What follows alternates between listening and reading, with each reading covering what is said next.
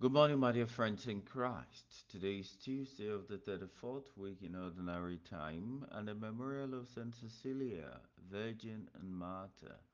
My name is Fada Paul Tiko. Do you help to test, beautify the temple of the Lord?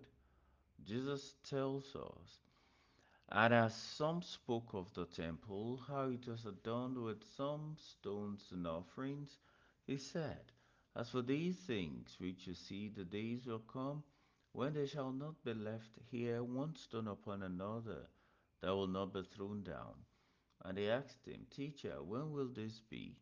And what will be the sign when this is about to take place? And he said, Take heed that you are not led astray, for many will come in my name, saying, I am he, and the time is at hand. Do not go after them. And when you hear of wars and tumults, do not be terrified, for these must first take place, but the end will not be at once. Then he said to them, Nation will rise against nation, and kingdom against kingdom. There will be great earthquake, and in various places famine and pestilences, and there will be terrors and great signs from heaven. Luke chapter 21, verses 5 through 11. Dear friends, I find it interesting to make this distinction between what should be done with the house of God now and what Jesus said about the end. Jesus did not condemn the adornment and the offerings.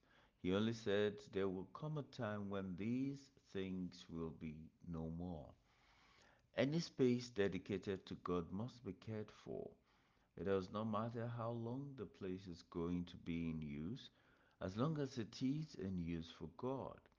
Beyond the adornment, we are invited to regard and respect the house of God anytime for as long as it is in use. Sacred places communicate the presence of God, and we must recognize that some have altars at home, others take care of the ones in the churches. I say to you that the Lord recognizes the good work we do towards sacred places, and once we dedicate a place, He expects us to treat them as such. I pray that we will find God in the sacred places we have, and may He give us the grace to care for the places where God is found, including our hearts. God bless you.